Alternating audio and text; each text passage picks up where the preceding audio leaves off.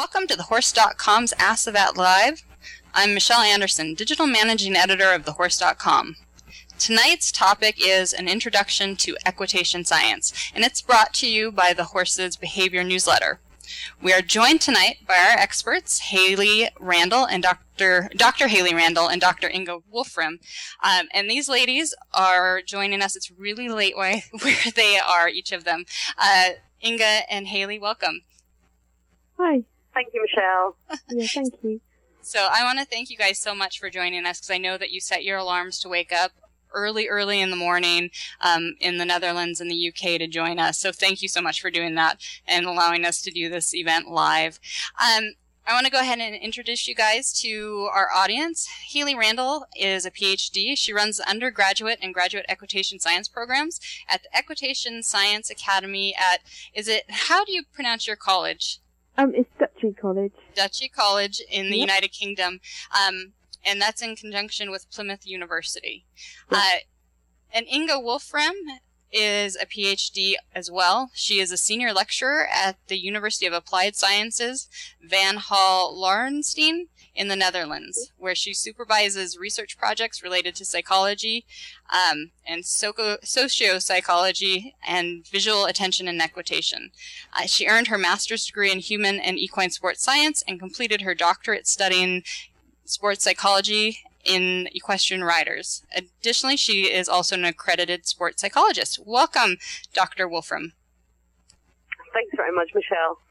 So I want to start out by asking each of you how you became interested in the field of equitation science. And in a little bit, we'll get to exactly what equitation science is, because it's not something that we in the U.S. are necessarily familiar with on a daily basis with our horses. So starting with you, Haley, how did you get started in equitation science? Well, to begin with, my PhD was actually on cows, and I worked on a farm where there were horses. They had an Arab stud as well, and that was run by a scientist called Dr. Mark Worthington, who everybody thought was quite mad and quite kind of off the wall, because her research ideas were way ahead of the sort of the rest of the world. And I just fell into horses really through her, and ended up buying one of her horses. And then we got into the whole thing of how horses learn and so on. And really, it's just gone on from there, working with colleagues to do with animal welfare, and just relating to how horses learn and so on. So I could take up the whole hour if I say any more, really. Well, we'll pass it over to Inga. Inga, how did you get involved in equitation science? Well, really, I've always competed ever since I was little. First of all, I used to do gymnastics on horseback, vaulting, that's called, and then I competed a bit in dressage and show jumping. But what interested me most of all was really the rider, and especially the rider psychology angle. And that's what I focused on, first when I did my master's and then when I did my PhD. And once I had that, then I sort of came across ISIS, so the International Society for Equitation Science, and really sort of found my niche there, focusing primarily on the rider, and and focusing on what the rider can add when he or she is training horses. So so really for me it's all about the rider, and then the horse comes second, if you like. So I'm really excited about this conversation, because this is a topic that I've been looking forward to all year, us doing, because I really love to know why our horses do what they do, and then I guess also, Inga, from your perspective, why we as riders do what we do when we're with them. Is that correct? Yes, absolutely. Yes, absolutely, because that's, we sit on top, so I always think that we have to be in control first, and then we can try and train our horses in a way that's ethically correct and applies to equine welfare. Excellent. So for everyone who's listening live, we have received questions ahead of time, and we'll be going through those questions as usual. I want to encourage everyone during the next hour to also send in your questions for Inga and Haley. They're excited to answer anything that you send our way. You can do that via your browser. right in front of you. Well, if you're listening, you should be able to send in questions live, so please go ahead and do that as we go. For now, let's go ahead and get started. And our first question is from Emil in Texas. And Emil says, I am new to horses. I am over 60 years old. What is equitation science? And this is probably something that a lot of our audience is asking. Haley, what is equitation science? Well, equitation science is basically an emerging academic discipline. I say emerging, but we've been around for quite a while now. And it's really looking, as its name suggests, it's the science of riding, or equitation. So it includes in-hand work as well as ridden work. And really what it's about is ensuring the welfare of the horses through the horse-human interaction. It has two main focuses, really, and that's the training aspect, understanding learning theory and how horses learn, but also looking at the interface between the horse and the human in terms of the equipment we use and the messages that we send through doing that. And just to kind of pick up on what Inga was saying, with a focus on the rider, in many ways the rider is a tool as part of the equitation process as well. So a lot of what the rider does is giving messages, obviously, to the horse as well. So we're looking at that as well. Okay. And Haley, what do we know about how horses learn, and how is that different or the same as how humans learn? And Inga, maybe you can jump into the second part of that question. Well, I think the thing that we need to remember is, well, there's two things really. First of all, the horse is a mammal, like many of the other species where we're interested in how they learn. So they're set up in a certain way. The other thing is that it's a bit of a word of warning, really. A lot of people in their training make assumptions about the horses, be able to understand absolutely everything that we think we might want to do with them. So they basically learn using learning theory, just like any other species. However, their brains are a little bit different than the human brain. He's basically built to run and coordinate four legs, whereas we are kind of built to coordinate two. Some of us do better than others, and that's an area for Inga too. And it's a concern really, is that quite often people will assume that the horse can do certain things sort of cognitively, in other words, intelligence-wise, but actually his brain's not designed to actually do. So he is similar, but he's different. Okay. And Inga, do you have anything to add? Well, the way I always put it really is that horses are reactive and people are reflective. So in many ways that means that we as people have slightly higher cognitive abilities, and there is no moral judgment attached to that in the sense that, we are better because we can think differently. That's not the way I mean this. But, horses react, and that's what's helped them to survive, but they don't necessarily think about themselves as an individual, what they want, what their motives might be. But people do. And that's the big difference, While we might want to go to a show and do well because we think then other people would think more highly of us, a horse couldn't really care less. And I think that's the key aspect, and that's also what Haley just said. Sometimes we might get on and we think, the horse really wants to perform. The horse doesn't really care. It's the rider who wants to perform, who thinks about what that might mean. And I think that's the difference. The horses are reactive, people are reflective. So I obviously work for a horse magazine and a horse website, and I know from the data that I see that, or I can guess, I would bet on 3 out of 4 people listening right now are women. Inga, Katie in Iowa wants to know why the horse industry seems to be predominantly made up of women. Do we have any scientific or sociological information about why women seem to be drawn to horses especially?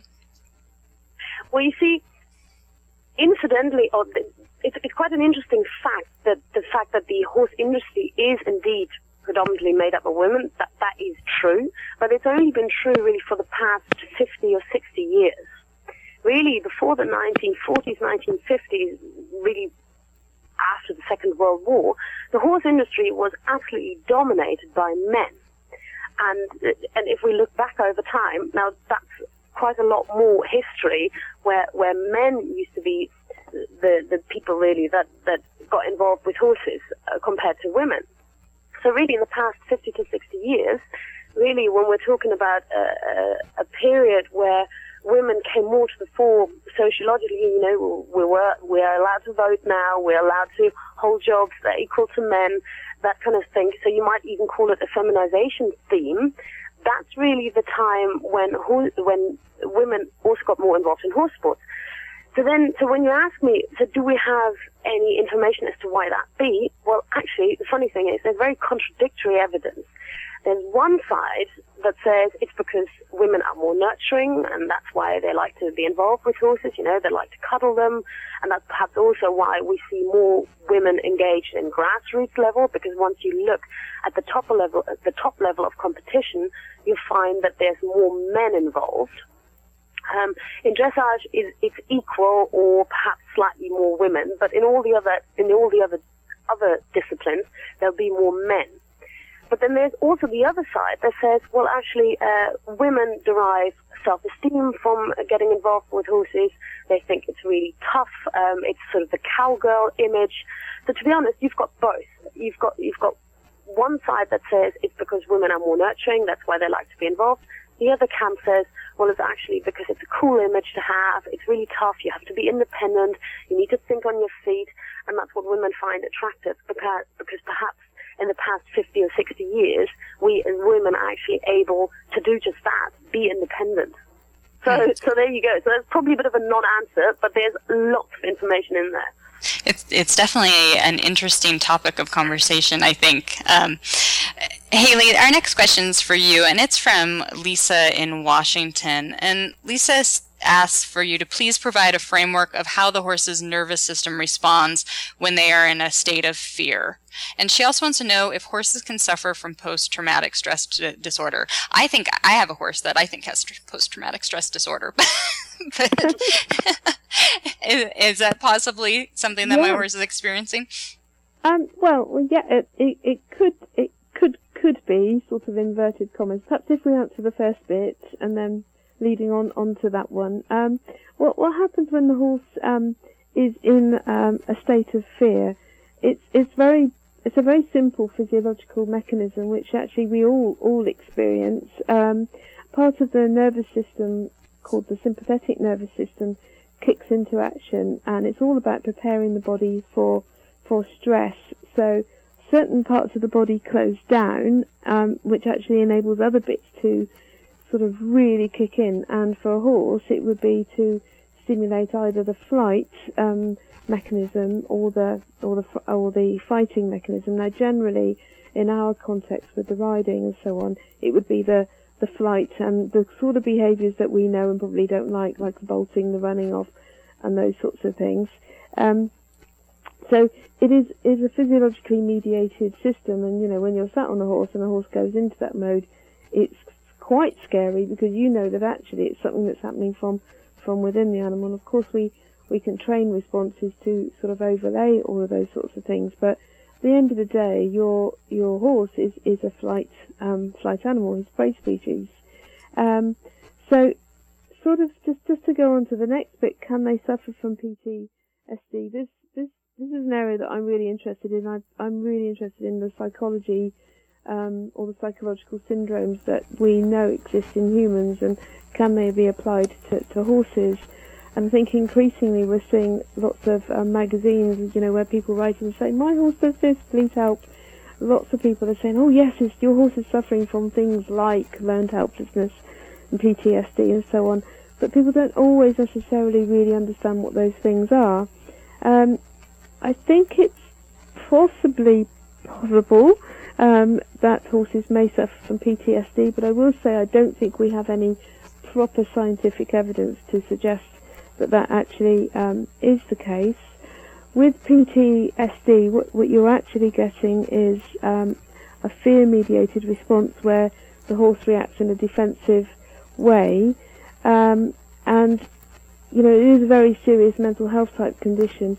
The nearest thing where we've actually got evidence, and there's a study that's not been published yet, in military working dogs.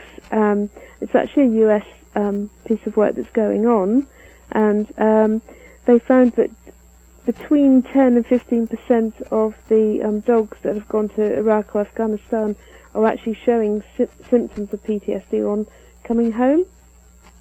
So I think that it would be really interesting to sort of take some of the approaches that they've done there to sort of assess the behaviour there and see if that does apply to our horses. There is something else that I think could possibly be more likely than PTSD, which is PDSD, which is something emerging in the human literature, and it's called prolonged duress stress disorder, where a whole series of sort of prolonged stress is actually showing similar signs to PTSD, where you can't actually say this particular event caused the reaction, but just a whole series of stressors. And I think in the human world these days we do have so many things that just go on top of each other to cause stress, in inverted commas, that I think actually that might be more likely in some of the training scenarios we have today with our horses. Okay. So I'm not sure if that was an answer at all, but a mini lecture. But I think as far as PTSD itself, we haven't really got any proven cases, but I wouldn't sort of say absolutely no. Okay. And I have a follow-up question on that for Inga. I know that with two of my horses, if I get fearful, my horses seem to get super fearful. Is our fear as riders, do we truly convey that to our horses when we're riding? Well, that's a really interesting question, and a few research articles have looked at what happens when the rider is fearful, and they looked at heart rates of the human, and then they look what happened to the horse, and indeed, if a rider is either riding or leading a horse, their heart rate is increased because they're thinking something's about to happen. Incidentally, in that particular research study, what they did is they threatened the rider with opening an umbrella at the end of a runway, which they never did because of ethical reasons, because something might really have happened. But the riders didn't know that, so they were really worried, how is my horse going to react? Their heart rate increased, and as a result, that's what we think, the horse's heart rate also increased. On the other hand, this is quite interesting. This is a research study that you also just recently published on your own website on thehorse.com. Researchers also recently tested what would happen if you put people who were afraid of horses, who had no experience with them whatsoever, and you put them together with horses in a round pen. How did those horses react compared to people that weren't afraid? And what was seen there was that they weren't really interacting in any way, shape, or form. But in those scenarios, the horses, when they were together with fearful individuals, didn't react. So what does that tell us? I think that tells us that horses can't read our minds, but they can read our bodies. So when we're engaged with horses, when we are worried ourselves, what happens, we get tense. And I'm sure we're going to come to this at some point or other. I mean, essentially, equitation science, learning theory, is all about transmitting to your horse the cues, your aids, really, in a consistent manner.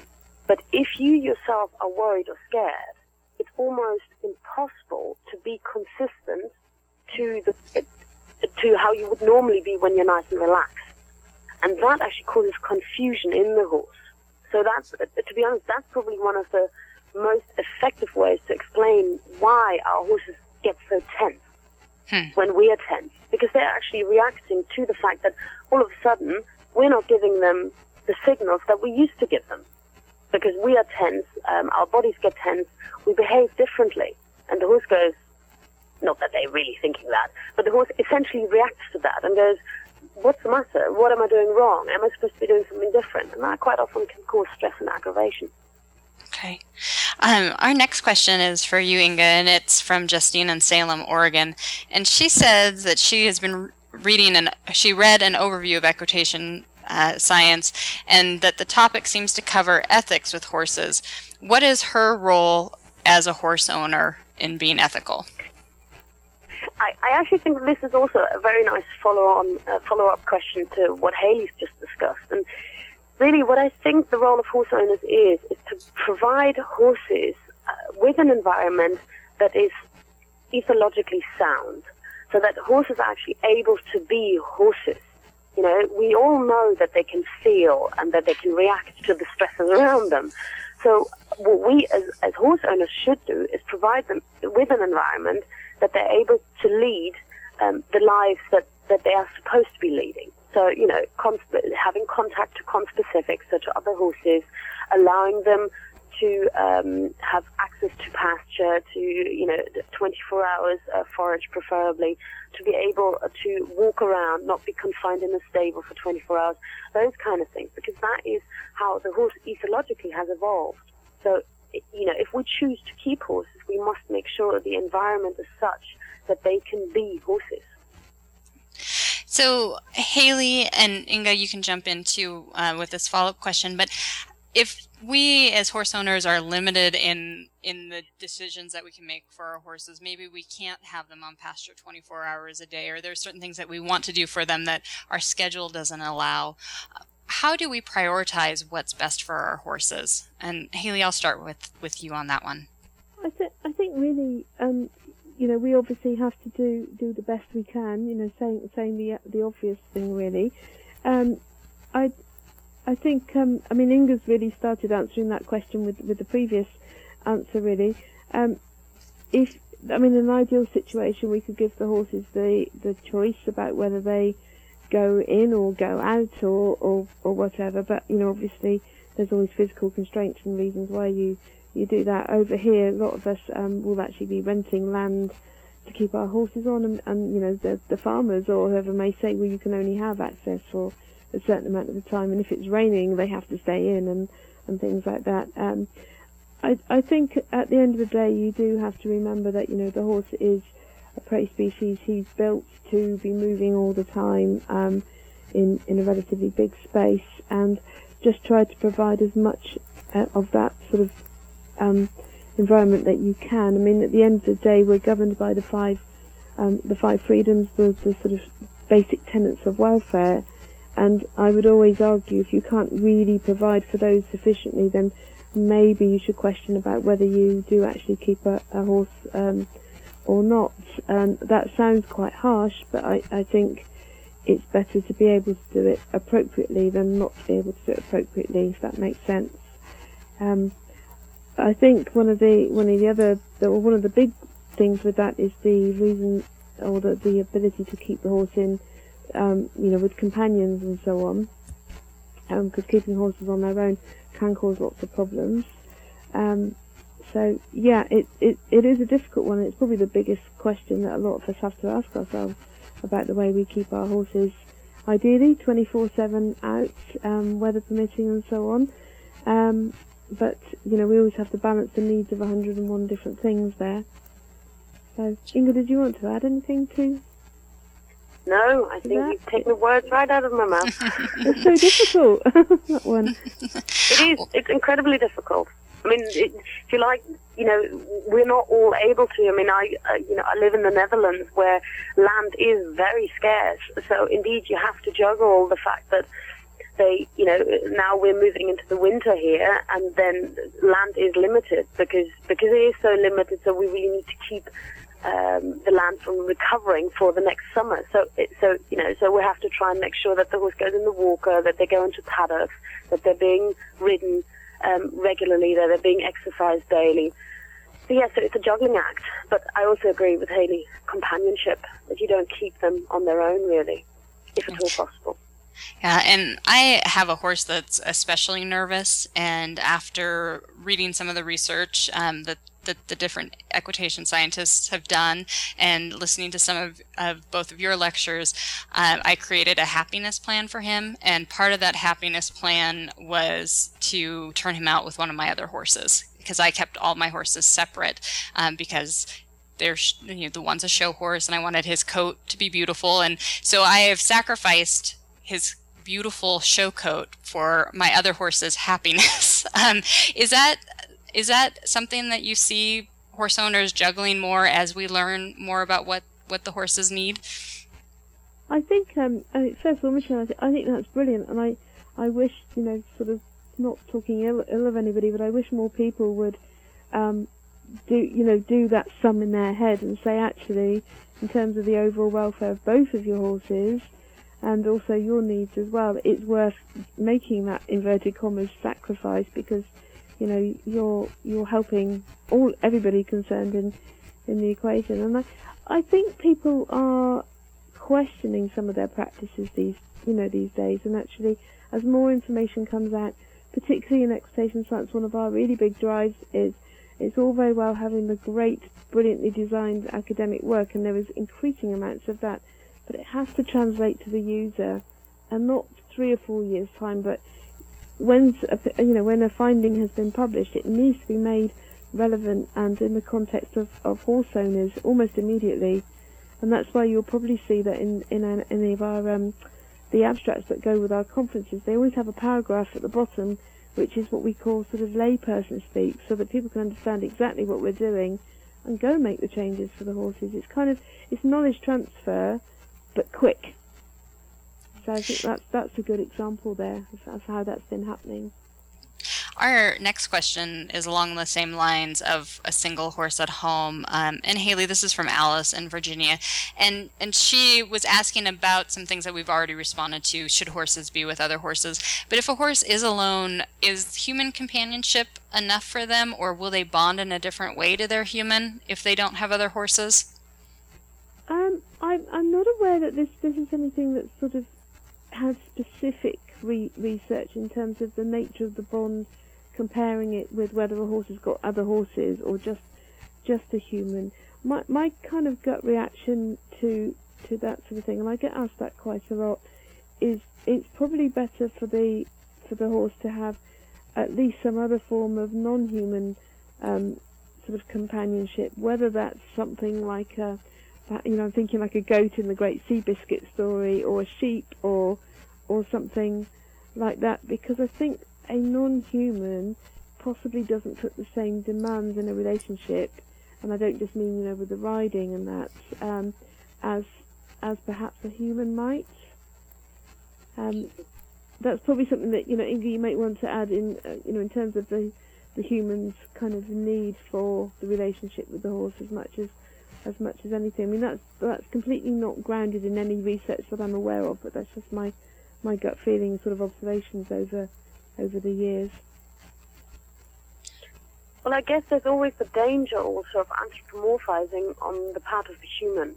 If there are no other horses around and the human only has that one horse to connect with, the tendency for us, and I think that's perhaps also one of the biggest dangers really, is because we love our horses. I mean, we all do, otherwise we wouldn't have them.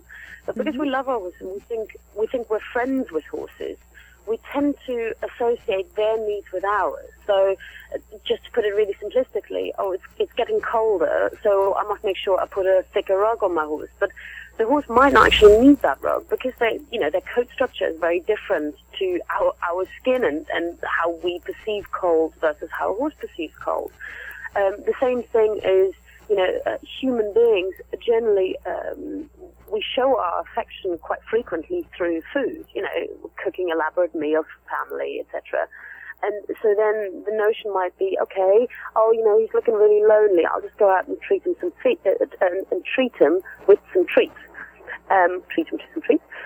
So essentially, but what you get then is that the relationship, for all intents and purposes, becomes too human, and that can be very stressful, and that really is in line with what we've discussed before, that ethologically speaking, a horse has different requirements to a human.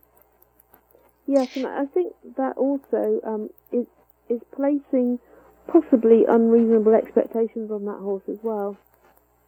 Yeah. Which sort of takes us right absolutely. back to the very first question in this thing as well, doesn't it? Yeah.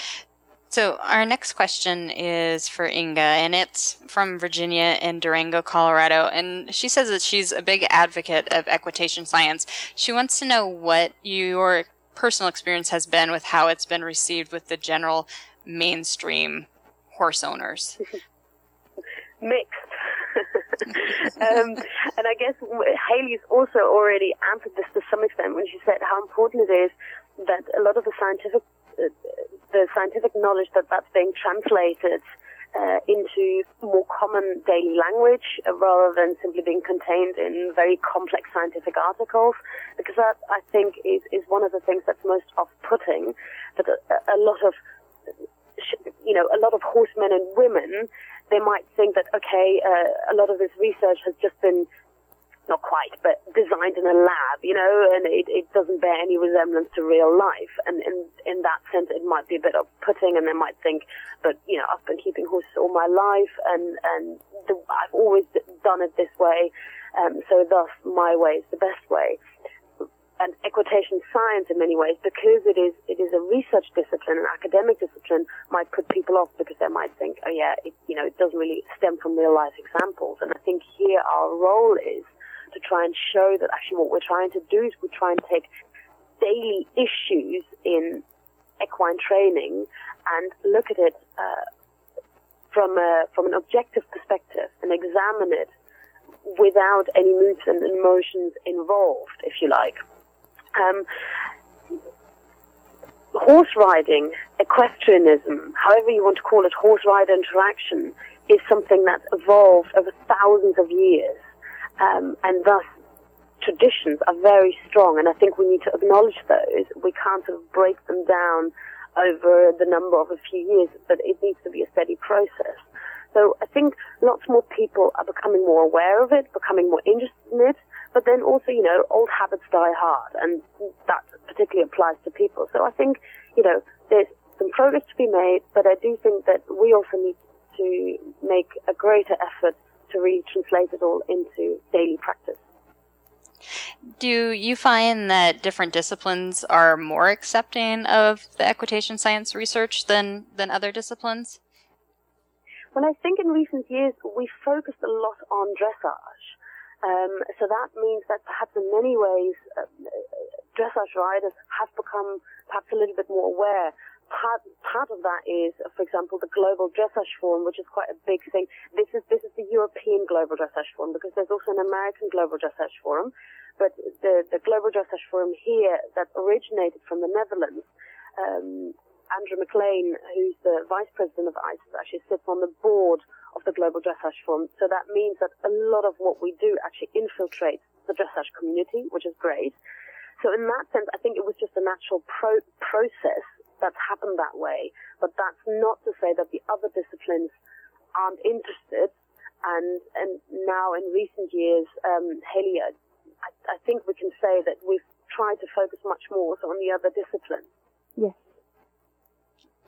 Haley, do you find that different countries are more accepting? I know in the U.S. we have some confusion with the word equitation, because equitation to us is equitation over fences or stock seat equitation at a horse show, where we're being judged on how well we ride or our position while we're riding. Do you find that confusion to be more so in the U.S., or is that just a conclusion that I've come to?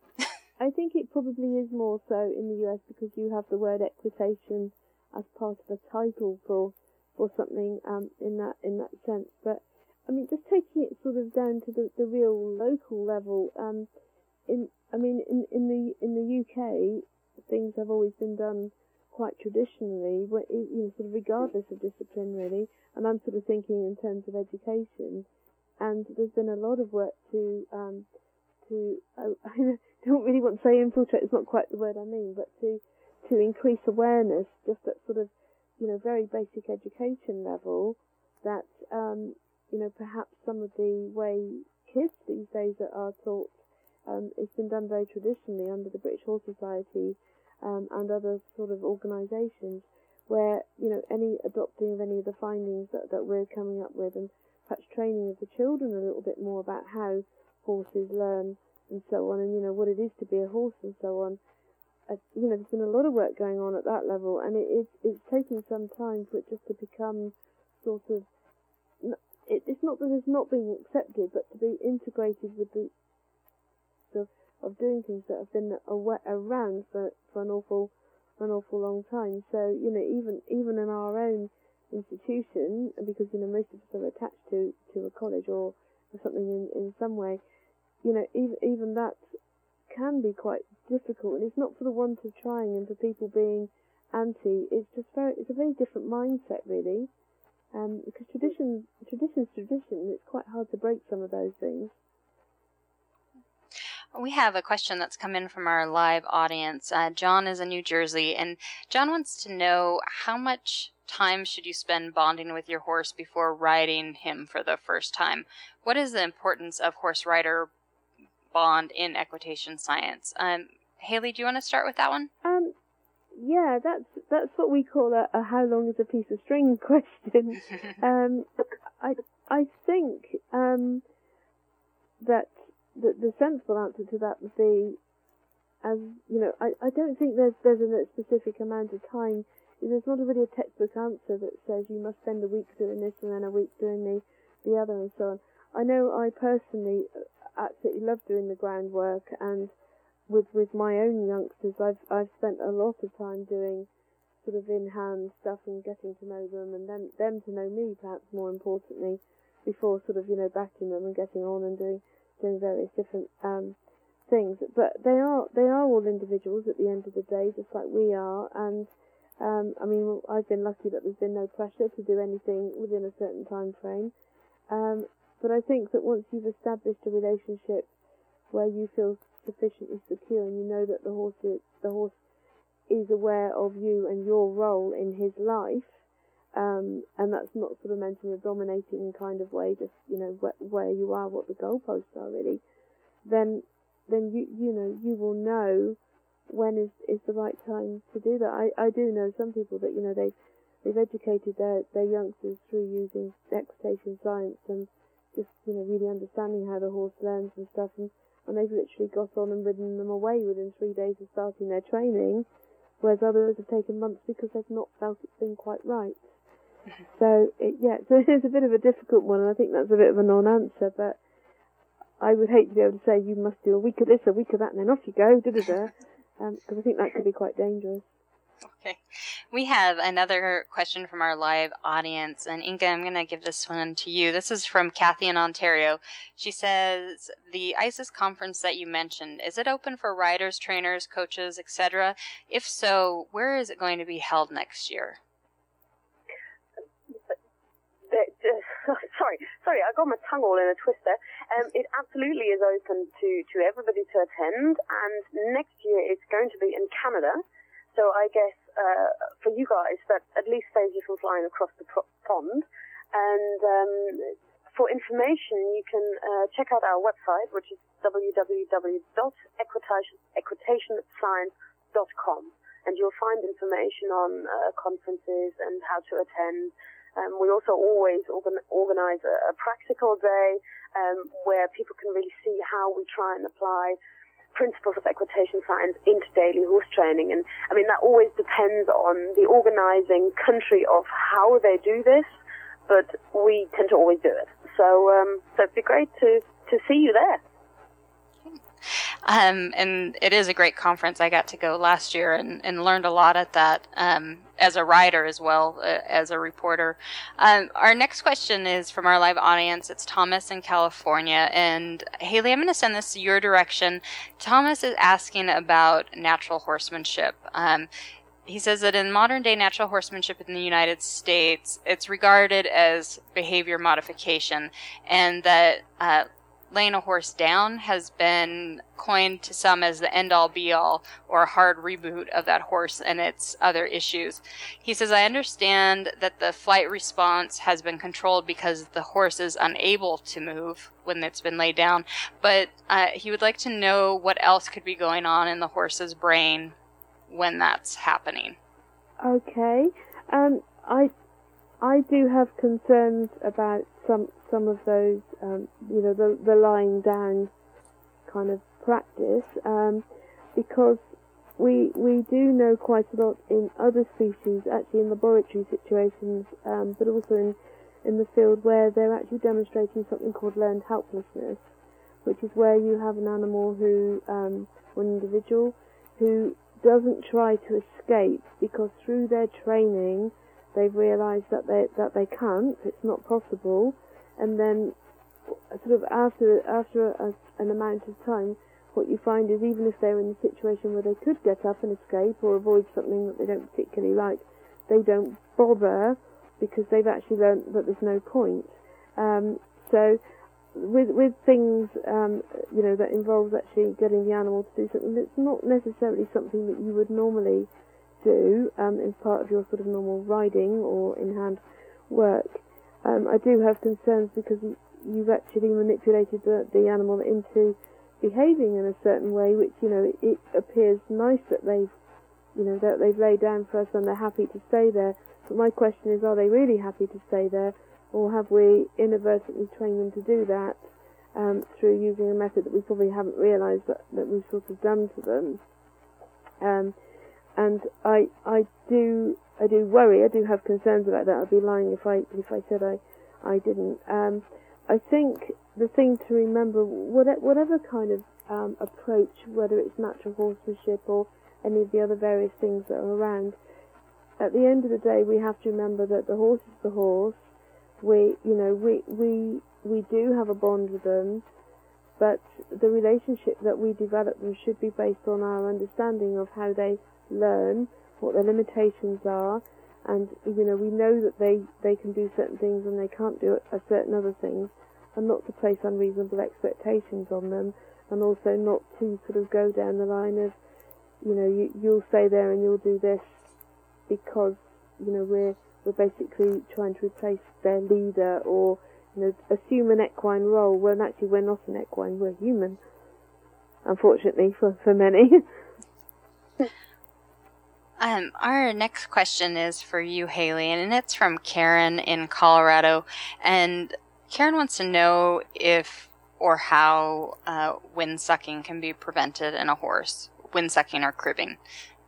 Okay, that's an interesting one, because whatever you read about it, there's always lots of conflicting information. I think generally we need to go back, or ideally we need to go back to what's the cause of we call cribbing or wind sucking. I know they're different things, but quite often you might find there's a similar sort of cause. That in itself is really difficult, because quite often you find that these things just happen and you're not able to identify the cause. And it could be that when you bought the horse was fine, then all of a sudden he's shown this behaviour, or he's always shown that, but you've not known the horse since the day he was born. So the question then moves on to, actually, should you try to prevent it? Quite often these behaviours occur because of how we keep the horses, but equally you can find that they do it anyway as a coping mechanism, and because it's become an established behaviour. So even if you did know the cause and take away the cause, you would probably find that the horse would still do this behaviour, and there's some other behaviours that have similar sort of outcomes. So then the question becomes, is it actually right to stop them from doing it? Because if it is a coping mechanism, you're taking away their coping mechanism. So there then is this sort of, you go into the sort of aspects of the 5 freedoms and things, where you start saying, well, performing behaviours, sort of, which I know it's not exactly a natural behaviour, but it's become a behaviour for that horse. Quite a lot of people are now looking into sort of other things as well. It seems to be associated with things like gastric ulcers. There's still quite a lot of debate about what causes what, which way round it is, and if you give the horse sort of the equivalent to indigestion, release of antacids, then the cribbing and the wind sucking may abate a little bit, but there may be other causes, and that's just a sort of temporary abatement, really. So I don't think there is a sort of, you can't say you can stop it by doing this. You can put a collar on, or one of these sort of big cribbing cradle thingies, but to be honest, I don't necessarily know if that's the right thing to do, because if there is a need to do it, you're just squashing the behaviour that is actually helping that horse to cope. Okay. Our next question is for Inga, and it's from Liz in California. And Liz wants to know, what is the best riding position for going up and down hills on a horse? Should you lean forward up hills and back when going down, or just stay neutral? Brace against the stirrups on the upper leg, in the saddle going down hills or not? Do we have any research on that? Well, not so much really on going up and down, but I think the most important thing to remember here, and a lot of the research that looks at rider positioning has really tried to identify, okay, so what's the optimal position? But most importantly is, what's the rider's job when he or she sits on top? If we now just look at it purely from a biomechanical point of view, and that is to essentially not hinder the horse and help the horse to stay in balance. Now that also means that the rider has to stay in balance. Now, if we simply look at it from that point of view, it makes it actually quite simple.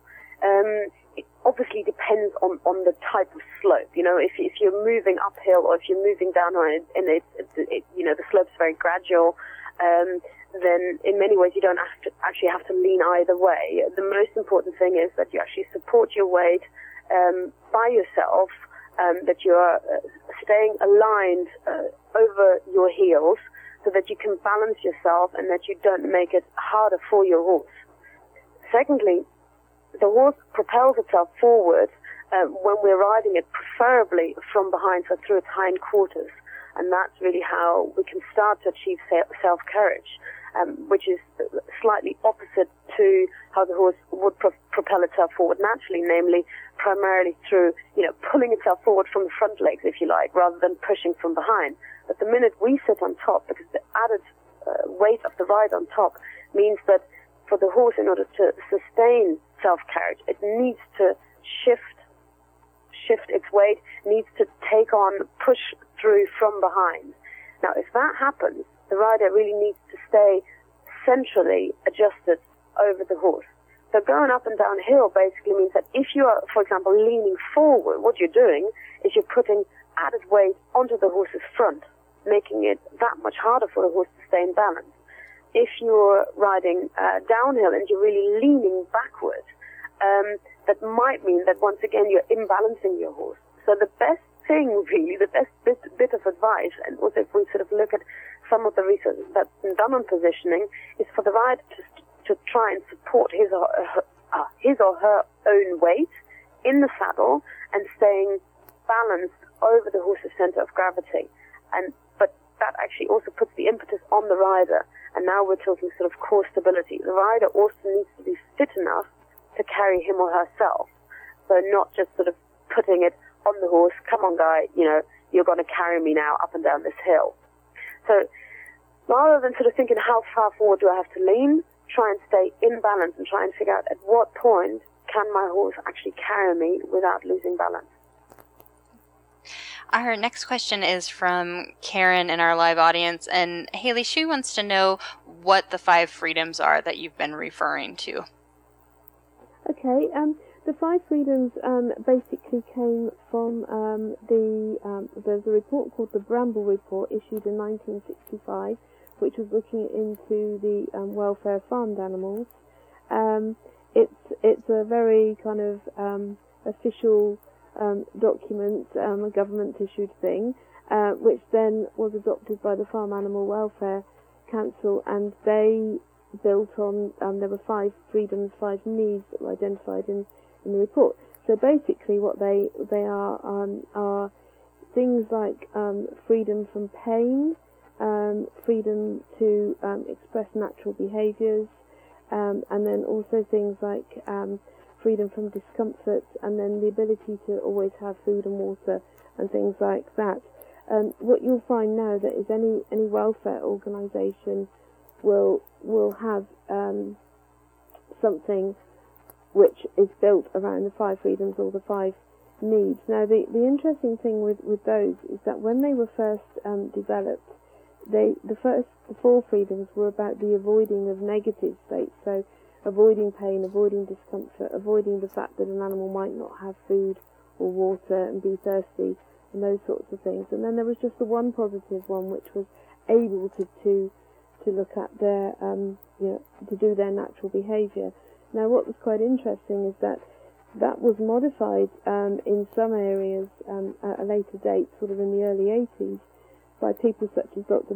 Kylie Worthington, who said they should be able to express their normal behaviours as long as it doesn't impact on others. So that's quite an interesting thing that kind of gets overlooked at times. But basically, it's a little set of rules that underpins any welfare assessment of any species, any individual, in any environment, really. We have another question from our live audience, and Haley, I'm going to give this one to you. It's from Camille in Arizona, and Camille wants to know what you think of clicker training horses. I think it's basically an adaptation of our sort of general conditioning processes that we go through with horses and indeed any other species. I think it's a great tool. It's basically your click becomes a secondary reinforcer, so you don't have to keep giving food treats all the time. I think as with any training method at all, it has its place. I think it's extremely useful in situations when you want to do things with horses when you're not actually in physical contact with them. But again, it can be problematic. For example, if people overdo the treats in the training stage.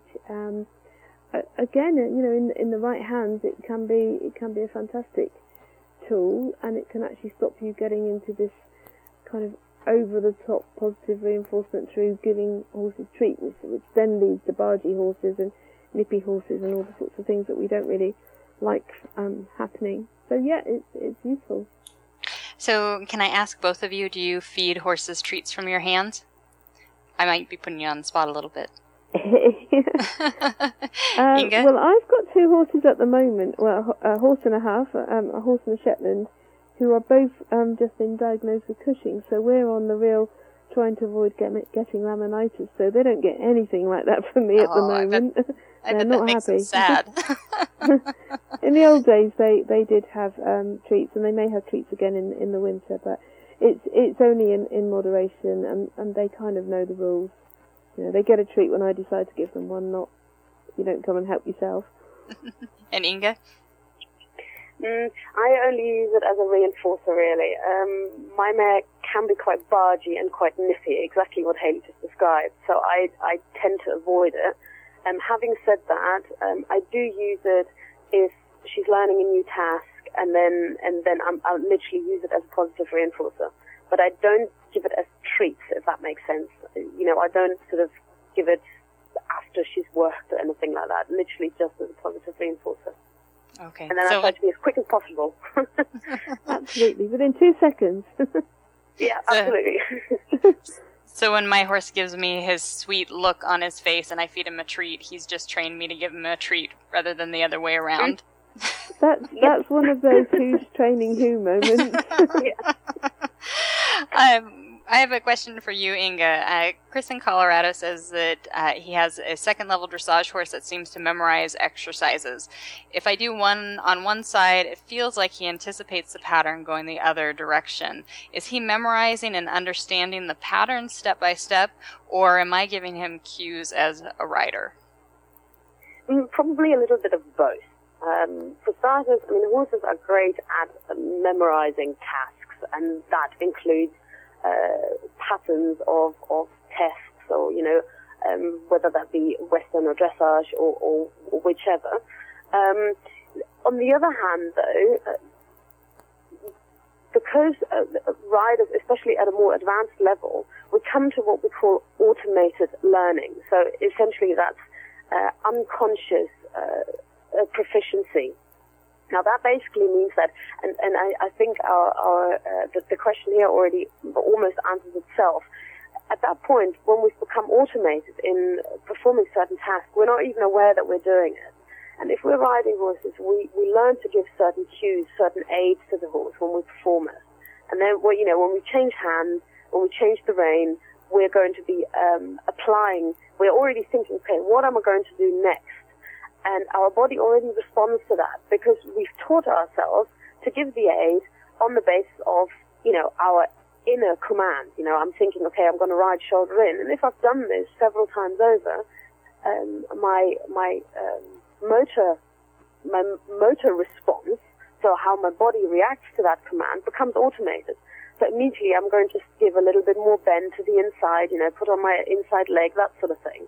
So it's probably a bit of a combination of both, especially if you keep repeating it.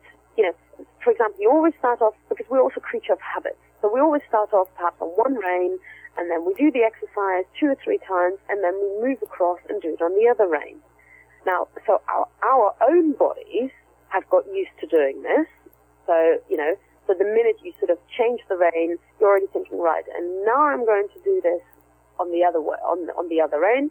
Your body starts to respond, but because you've already done it several times over, the horse is also starting to recognize it. So because really what we don't want in a competitive situation really is we don't want the horse to anticipate. In order to sort of avoid that, it's really important for you as a rider that you're very clear that you give the aid and your horse responds to your aid when you want to give it. And that might mean sometimes doing things a little bit differently, surprising yourself in the training so that perhaps you ride a transition a little bit more frequently, or that you change the rein at a different place, and that you're really strict with yourself. And only when you're strict with yourself can you then also require your horse to be strict, to respond accordingly. That makes me think of my ride earlier today, and I didn't do that. Oh, my horse thought he should walk instead of counter-canter, and I just went, okay. So, yeah, but see, this is where the rider comes in. That's why it's also so important. I mean, it's all fair and well that we say, our horses have to be obedient, in the nicest possible way, that they have to respond to us. But the impetus is also on us to be strict with ourselves. And to be honest, that can be really quite tough, because we're also a creature of habit, and we do it because we enjoy it, and we want to have a nice stress-free time. But if we want to take training seriously, we have to be really strict with ourselves. Having said that, I'm not very strict with myself all of the time either. I think, can I just add something to that, Inga? Because I think, something that really joins all that together is you're talking about being strict with ourselves. We have to be consistent with ourselves in order to give the horse the consistent signals, don't we? Yes, absolutely. So it all, it's consistency and avoiding fear and conflict and all the other things that cause these things to go wrong. Yeah, and that's why the rider psychology, that's why the rider psychology is also quite important. Because only if we can achieve a consistent frame of mind can we expect to always give the same consistent kind of aid, and then expect the horse to respond consistently. And I would say that watching my trainer ride, that's the difference between her and the rest of us, is that she is completely consistent with her horses as a professional, and consistent in her riding. So I'm going to take that to the barn. Thank you for that bit.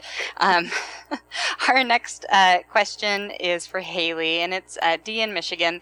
And Dee says that a lot of people say horses should be outside as much as possible, but my 18-year-old gelding seems to genuinely enjoy coming into his roomy stall after being turned out for the day or for the night, depending on the time of year. He has a companion that he can play with between the stall bars. Is this an okay situation? Do we find that horses maybe like to come in to their stalls? Yeah, I mean, to be honest, I think this is something I kind of almost started answering in a previous one where, you're saying if your horse has the choice, sometimes if you've given them the choice, they do come in and stand in, even though the door's open and they can go out into the field or the yard or whatever. And I would say that at 18, if that's what he wants to do, then that's fine. And he's got the companion, and it's good that they can contact each other through through the area between their stalls. What I would say with a horse at that age, you probably wouldn't want to just suddenly say, no, you must live out forever, 24/7, because he's obviously accustomed to it, and the owner. You know your horse, and you're not seeing any signs that he's getting stiff by being in, and that sort of thing. I think a lot of people do the sort of part in, part out, depending on the time of year. Over here, what you find is that the horses will, unless they're lucky enough to just be able to come and go as they please. They tend to be in at night in the winter and in the day in the summer. So, again, it's just balancing the needs. And if you're lucky enough to be able to give your horses the choice, then that's great. But the only thing that I would watch out for with an older horse, and I say because I have a 23-year-old one, is that if they are made to come in and stay in for a long time, they can stiffen up and so on. But from the description you've given, it sounds like a good situation. Well, we are out of time tonight. But before we close, and I want to let you two off the line because I think it's 2 and 3 a.m. Where you each are right now. But really quickly, I would like to ask, starting with Inga, what is the one thing that you hope the audience takes away from our conversation tonight about equitation science and how that could apply to their daily interactions with their horses? Well, the one thing to me is, obviously I'm talking from a rider perspective because I know that Hayley is going to talk from a horse's perspective. How you feel and what you think as a rider does affect your behavior and how you move your body. So, I guess I've already said this. In order to make the most from your training and to get the most enjoyment, performance, whatever you want out of your horse, and also make sure that you preserve his welfare, try and work on maintaining an optimal frame of mind for yourself so that you can be consistent in what you ask your horse to do. Okay. And Hayley? Okay, and I knew she would do a rider one, so I'm doing a horse one. No, seriously. Mine really, in a nutshell, is to not have unrealistic expectations of your horse in terms of his mental capacity as much as his physical capacity and ability. And in order to do that, to be very clear with your training and just take the time to just look at some very basic principles of learning theory to understand how the horse learns. And by understanding how learning theory is, it's not a magic solution. It's something that's been in psychology textbooks for hundreds of years. Then you can probably simplify the learning, make things clearer for the horse, less confusing, and better for everybody, all round, horses, riders, handlers, and anybody else in between. Okay. Well, thank you both for joining us tonight. And if anyone's listening and would like to learn more, we have gathered some editors' picks on thehorse.com of equitation science resources.